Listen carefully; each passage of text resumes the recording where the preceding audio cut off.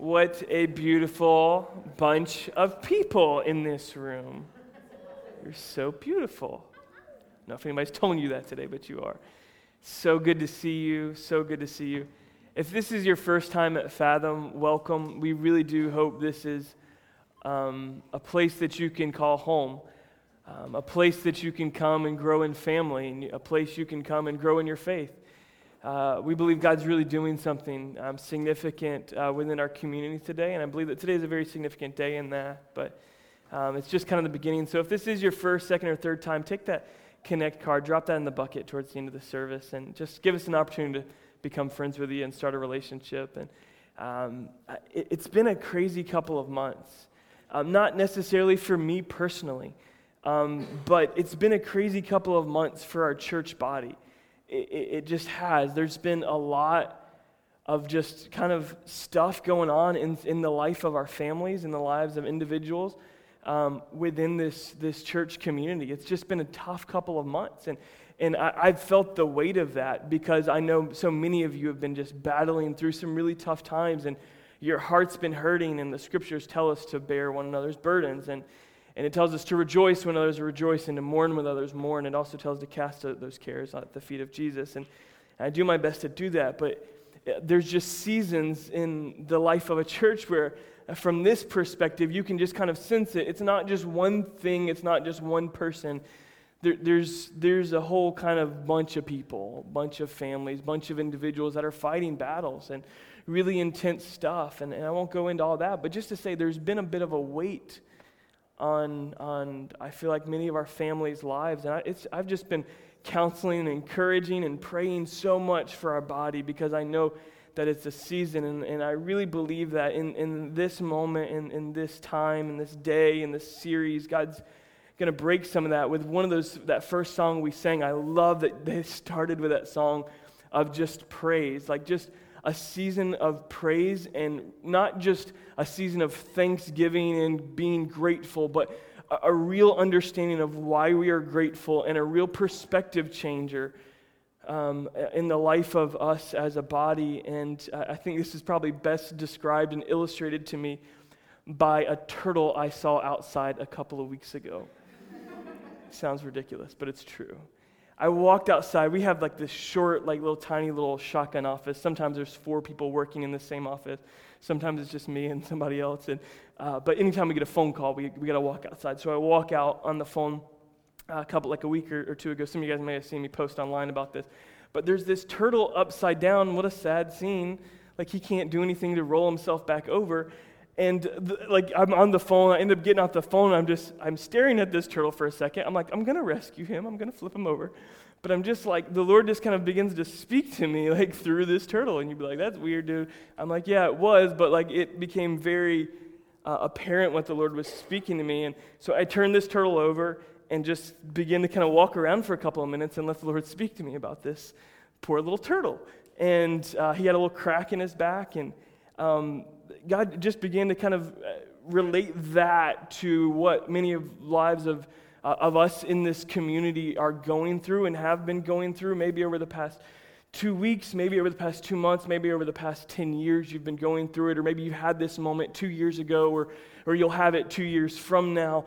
But that there's these moments in life where things get turned upside down. That turtle didn't ask to be turned over. Like he didn't just roll all his turtle weight to one side and go for it.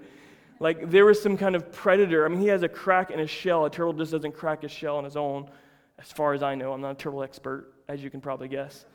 Never met a turtle expert. But he didn't just flip it over. There was some kind of act of God or predator or accident that happened that he was flipped over. And the Lord just began to kind of, again, relate this to the body and just saying there's these times in life where we're just trucking along, living life in the slow lane like the turtle, and things get turned upside down, and it's a moment for the turtle in which it's shocking because he knows that in his own power he cannot turn himself back over. He cannot turn himself back over, and there's a season of hopelessness that, like, how are we going to get this thing flipped back over and get back in the slow lane? Not the fast lane, the slow lane, that's a turtle. And I knew you guys would get that. I just had to explain it a little bit for you. But there's something significant about the process from when we're on our back and when we're rescued and flipped over back onto our feet. There's something that happens because when we're just living life and just kind of walking along and being like, there's a rock, and 2 hours later, 2 weeks later, there's that same rock because we're a turtle. When we're going along in life, it's just kind of seeing what's right in front of us. When we're flipped upside down, our perspective becomes fresh. The stars that the turtle never saw, he sees. And the cloud and the majesty of the heavens, he sees. There's a perspective change. And he gets a moment in all of his panic and being frantic and hopelessness where he begins to realize that I'm hopeless. The only thing, my greatest hope is that someone greater than me will come and rescue me. And I think that's the word for us today. Because as we're rescued, that turtle begins to cherish his life in a very, very important way. And I have a friend within this community and in this church that I talked to him and got to have dinner with him, and he got to tell me his story. And I saw his personality and his joy. But when he told me his story and what he had lost at a very early age and family members and how he'd begin to cherish life, there's something significant about those moments. And when we're flipped back over, that we see things differently. We've had an encounter that we didn't have before. We have a perspective we didn't have before. And that's what I want to do as we begin this new series, is just bring us to the rescue moments.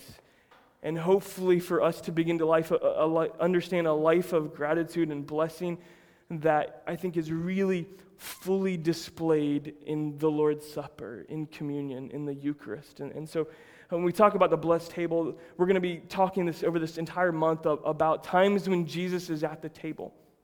And what we're going to find is that the table is extremely significant in biblical times. Tables are significant now. When I say a table, you think of food, of course, because we all love food, therefore we love tables. Whether it's eating at the coffee table or eating at the dinner table or in the lap table as you're driving down the road.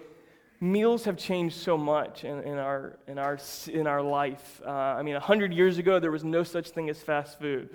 That's shocking, I know. I just get this picture of like people on like a horse and buggy pulling up to like Mama June's like fried chicken and like hoping to, where's the window? How am I supposed to go in? No, they got off, they went inside, they sat around tables. They didn't have fast food, and that's kind of become out of control, I think, in our society very much today, to the point that every time like land gets cleared, we start getting excited, like, yay, a new restaurant's coming to town, and then it's a Wendy's, and you're like, oh, same story, different day.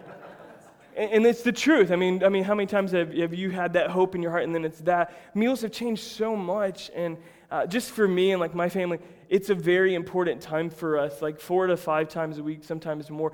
We're sitting around the table and having it. I mean, even if I have to be back at the church and I'll go home and I'll spend an hour driving just to spend 20, 25 minutes with my family sitting at that table, because it's a ceremonial time for us. And that's how they viewed it in the Bible.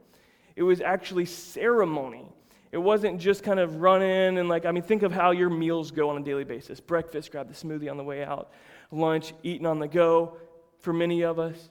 And then dinner, hopefully we'll sit down, right? That's just kind of our American culture. But in their culture, it was so different. Meals were not just a vital kind of resource for nourishment, but there was something ceremonial and sacred about a meal.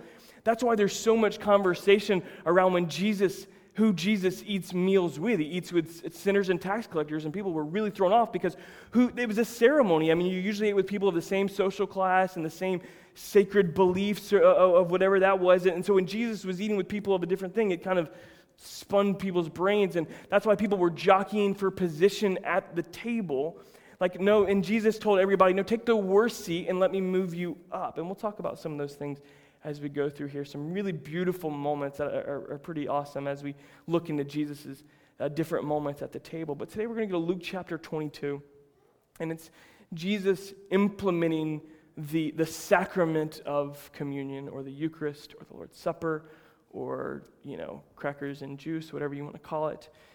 It's the Lord implementing this. And I think my heart in this is that we would begin to understand that this symbol is not just about to remember what Jesus did for us, but also what he's doing for us and what he will continue to do for us and complete for us.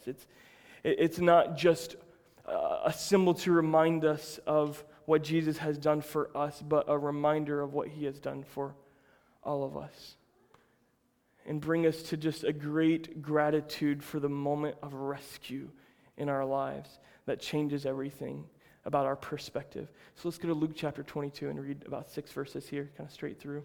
And then I've got a few things I want to share on it. When the hour came, Jesus and his apostles reclined at the table. That's how they did it. That sounds Asian to you, but it's a Middle Eastern, all kind of Eastern people. That's kind of what they used to do. I know what you're thinking, Jesus, why don't you just make some chairs? But it's much more comfortable to sit on the ground. And he said to them, I've eagerly desired to eat this Passover with you before I suffer. He's eating a Passover meal, which is important for us to understand. I won't dig into this in the depths that I could today. But certainly, it's a ceremony every time the Passover came over. It was part of the old covenant to remember when the plagues, when they were in slavery in Egypt, that God told them to kill a spotless lamb and put blood over their doorframe. They became a Passover meal after that, and we can talk more about that as the series goes on. But ultimately, it's kind of a symbol of the old covenant, and what Jesus will do is eat this Passover meal. He'll consume the old covenant and establish the new covenant right before he does it, and it's happening before he goes to the cross. I've eagerly desired, remember that, he's eagerly desired to eat this with them before he suffers. Verse 16. Before I tell you, I will not eat it again until it finds fulfillment in the kingdom of God. After taking the cup, like he's got it in his hand, he gave thanks and said, take this and divide it among you.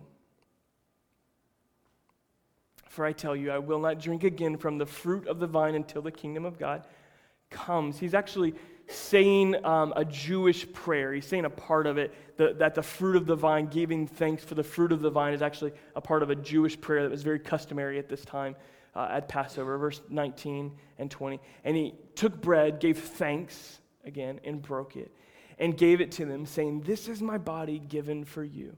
Do this in remembrance of me. In the same way, after the supper, he took the cup, saying, this is the cup. This cup is the new covenant in my blood, which is poured out for you. That's all we'll read on that right now. We'll get into some more text.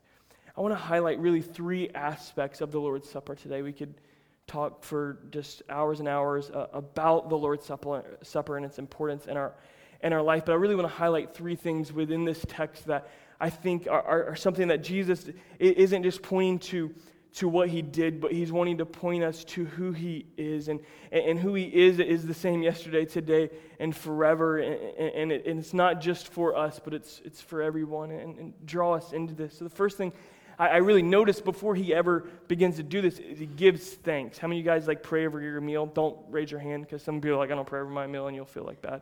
So you don't have to feel bad. There's actually parts of the world where Christians don't pray over their meal, and I'm not saying it's a good thing, bad thing. I'm just saying there's parts where they don't, and they actually just we believe that we live a life of blessing. We don't believe this. Jesus said that the food's good to eat. It's all good to eat, and so some folks don't do that in other parts of the world. Other parts of the world, when they pray, they keep their eyes open, and if you're doing like this, and you kind of peek up. You're like, why are you staring at me, dude?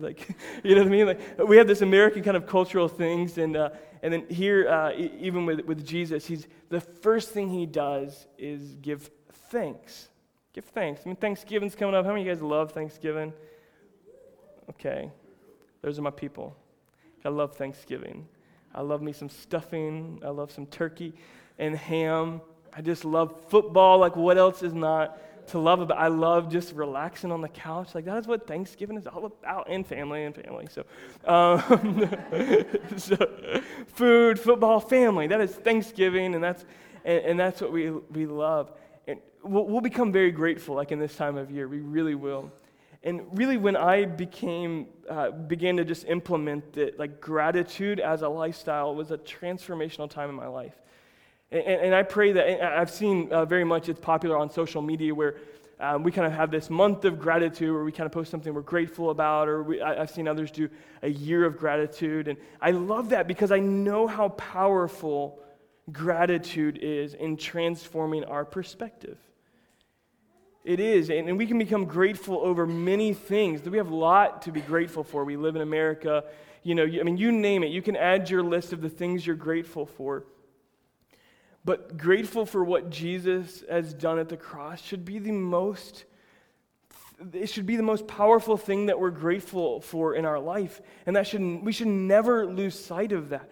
And part of the Lord's Supper, the Eucharist, Eucharisteo, it actually means thanks. When we say he gave thanks, he gave, like in our translation, Eucharist. Like he gave thanks. That's what that means. This whole symbol, it's thanks. And so gratitude is at the heart of what it means to come to this table, and we just simply take the cross for granted.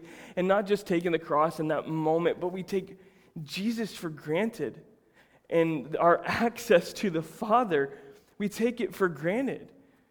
Because we don't, if you had access to the most powerful person in the world, like you name who that is, or you had access to the richest person in the world, or the wisest person in the world, if you had access to that person, like you'd feel kind of bad sometimes to like call them about things like, hey man, like kind of short on rent this month, bro, like could you, I know it's nothing to you, but like I just feel bad asking, I just keep asking. We've got some friends that have like a hotel hookup, like they can give us really cheap deals, but sometimes we just don't want to use it because we feel bad about it, you know what I mean? Just asking too much, and I feel like, and we feel like that sometimes with God, but we don't have to.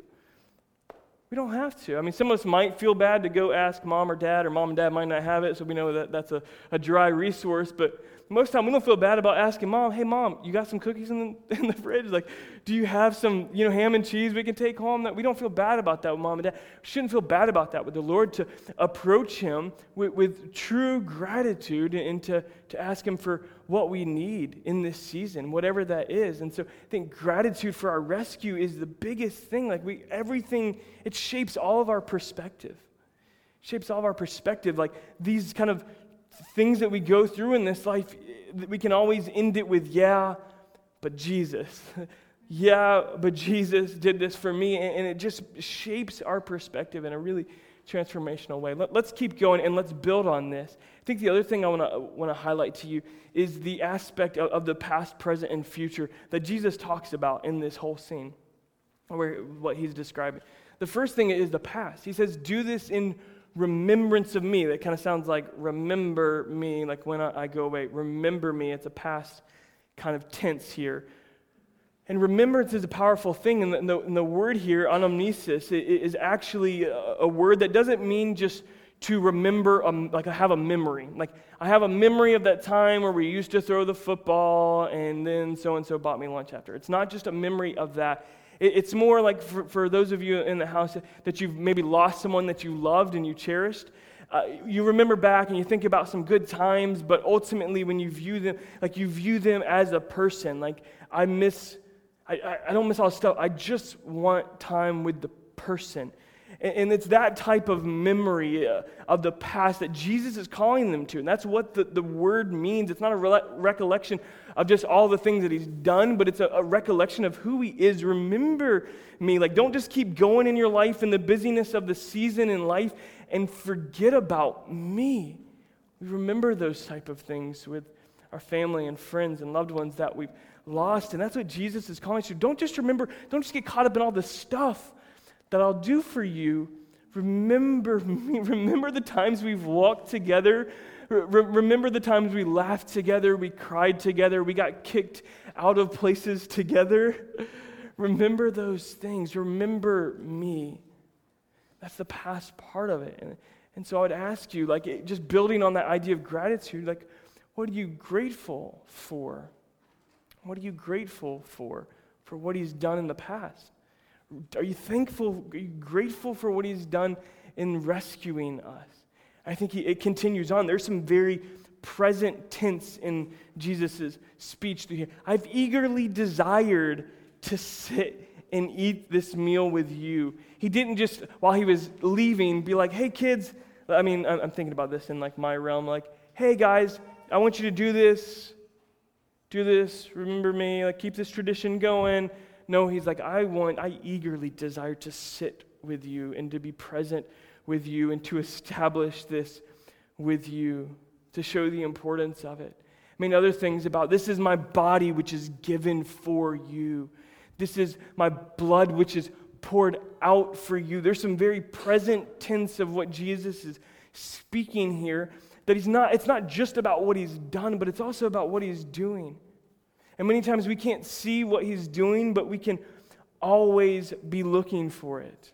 And that's powerful. It's powerful to sometimes we can't see what he's doing, but knowing that he's doing something.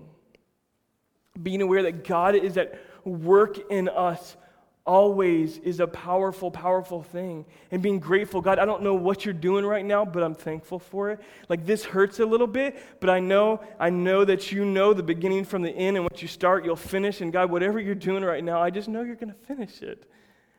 I know that you're doing it. I can't see what it is. I don't understand what it is, but I'm thankful because I know that you're fighting for me. You're working in me. You're working through me. And just being grateful for the present. Being grateful for what he's doing right now. We get so caught up in the past and the future, and we miss the present. Like our next series is called The Present, so I'm like setting it up. Of living in the present time, right now. God's speaking to us like, oh, I'll change that. You know, I'll move in this direction. I'll obey the Lord when this happens, when that happens. We'll start this tradition down the road. Like, we've got to learn to be present, and most importantly, understand that the Lord is present with us, and what He's implementing here is not just something for back then, but it's something for us right now in this very moment to understand that His grace and love has been poured out for us. There's also the future tense. I will not take this cup again until I'm with you in the kingdom of God, till the kingdom of God is established. There is a future tense to what's being said here, that it's not finished. It's not finished. It's not finished.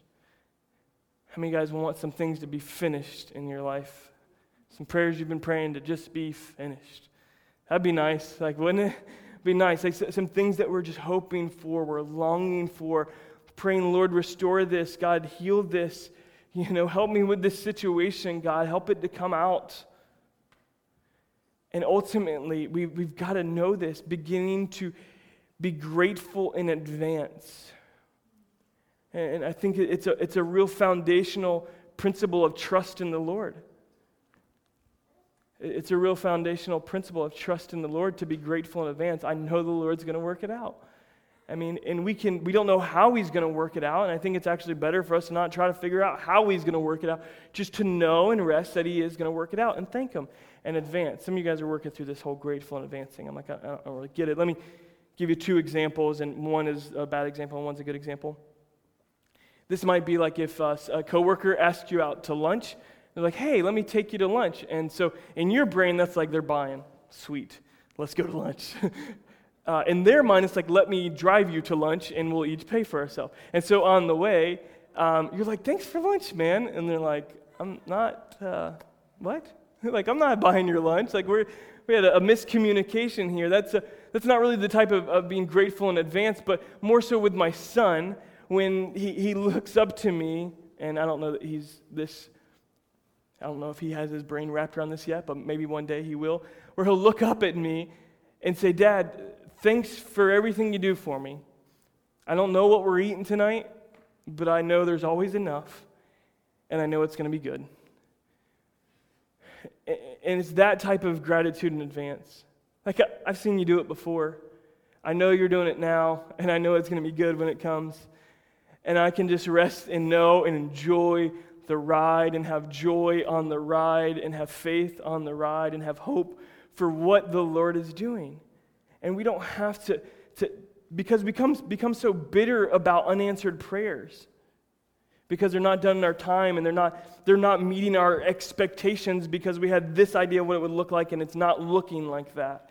We've just got to rip a lot of that up, a lot of carnal expectations in order to allow the spiritual grace that the Lord has for us in living this life and walking out the purpose He has, we've got to rip up some of those carnal expectations and desires and say, God, I don't even want any of that. My heart burns for your presence. My heart burns for more of you. Help me be more aware of that. Help me to walk in the call that you've given to me. There's this past, present, future. It's not just about what He's done, but it's also about what He's doing, what He's going to do. That's what's happening here at this table. There's one other element I want to bring, and then we're going to read a longer passage that I think kind of begins to tie some of this together, and will speak to us today.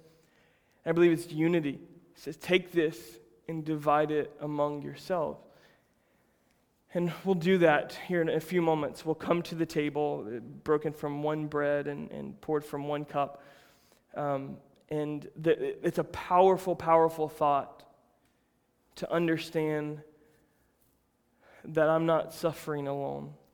Been doing a lot of counseling in the past week, in the past couple of weeks, past years, and the most comforting things that I can tell someone is you're not alone. And sometimes it's phrased differently, like me too. I've felt that before too. And this may just be encouraging for someone today, but for you to know that you're not suffering alone, that Jesus has suffered so that He would understand, and in this moment we can identify with the pain that He's had. And it's a time when we exchange our suffering for His glory and His wholeness. It's a time when we realize that it's not just about us sitting alone in this room or in our bedroom or at work, but we exchange that loneliness for the oneness we have in Christ, the unity we have in the family of God. We remember that we don't even think back alone. It's like sitting around as the family of God, like we're doing today, sitting around a table saying, remember Jesus? I mean, if we were His disciples, like sitting there with Him, thinking back in that realm, and we do that in our own way today. And we realize that we're not the only sinner that's been saved. And we realize that we don't transform alone, that you're not the only person that's in process. And we don't hope alone. We're not the only one that's looking forward to a day when everything's restored, when everything's made whole. You're not the only one. Every time that comes up in like a counseling situation, someone's going through a hard thing, that's when the waterworks start. It does, because there is something inside of us that longs to have not just communion with our Father, but to have communion with His family, with His sons and daughters. And so many people have adopted the mentality, and we're missing it greatly. We're missing it greatly. I've got like books on books that I want to write on this topic. We're missing it greatly if we think we can do this on our own. We get this mentality about it's us and Jesus and the people that God has put in our life to hug us, to encourage us, to rejoice over us, to be there with us, to mourn and rejoice. We've pushed them away, and the Lord is wanting to use His Spirit through these people to embrace us, and He's wanting to use us in that way, and we miss it when we're not together at the table. But realizing that's what this brings us to. It's take it and divide it amongst yourself. There's this element here, I think, that Jesus wants to point us to, not just in that moment, but in this moment for us today. That there's a oneness of breaking the bread and pulling from one loaf and pouring from one cup that we experience today. And it's not just with people in this room, it's all over. And when we break bread with Christians all over the world. But there's a powerful thought for us today when we come and we partake, to come with the gratitude for what Jesus did for us at the cross. To not just remember what He's done, but to remember who He is right now and who He will be, and not just what He's doing, but what He's going to do. To be grateful, just to begin to be in a state and an attitude and a mindset and a lifestyle of gratitude. And to really understand that it's not just about me, but we become grateful for the people around us that we take for granted as much as we take the Lord for granted. We take the people around us for granted. And my heart for us today is that we would go away grateful, not just for stuff and things, but we're more grateful for Jesus. We're more grateful for the people around us. When we hug a little tighter, and we mean it a little bit more. When we tell people we love them, we don't just say it, but we actually mean it. And that may sound like just mushy, gushy, like frou-frou stuff, but man, the Lord did some healing work on me when I began to understand this. And I didn't understand it just by like reading the word and just, for me personally, I received it by other people expressing it to me. And I looked in their eyes and I said, I see like you actually mean it, and I want to mean it. And just some very honest times where I spoke to the Lord and just said, you got to help me mean it, because I don't mean it. You got to help me care, because I just frankly don't. And it was in those times of honesty and brokenness that the Lord can really set our perspective on a new foundation, and gratitude is the core of that. I'm going to go to Colossians chapter 3 to close today. And then we're going to stand and pray. We're going to come to the table. We're going to do the table a little bit differently today. I'm reading out of Colossians chapter 3. We're going to read 17 verses, so buckle up. It'll be a couple of minutes. Since then you've been raised with Christ. Set your hearts on things above, where Christ is seated at the right hand of God. Set your mind on things above, not on earthly things. For you died, and your life is now hidden with Christ in God. When Christ, who is your life, appears, then you also will appear with him in glory.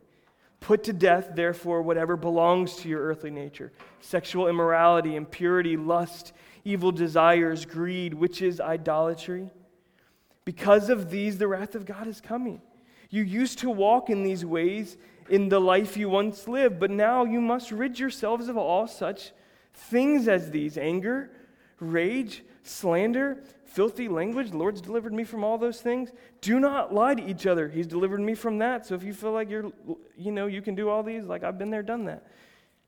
Do not lie to each other, since you have taken off your old self with its practices, and you put on the new self, which is being renewed in knowledge in the image of its Creator.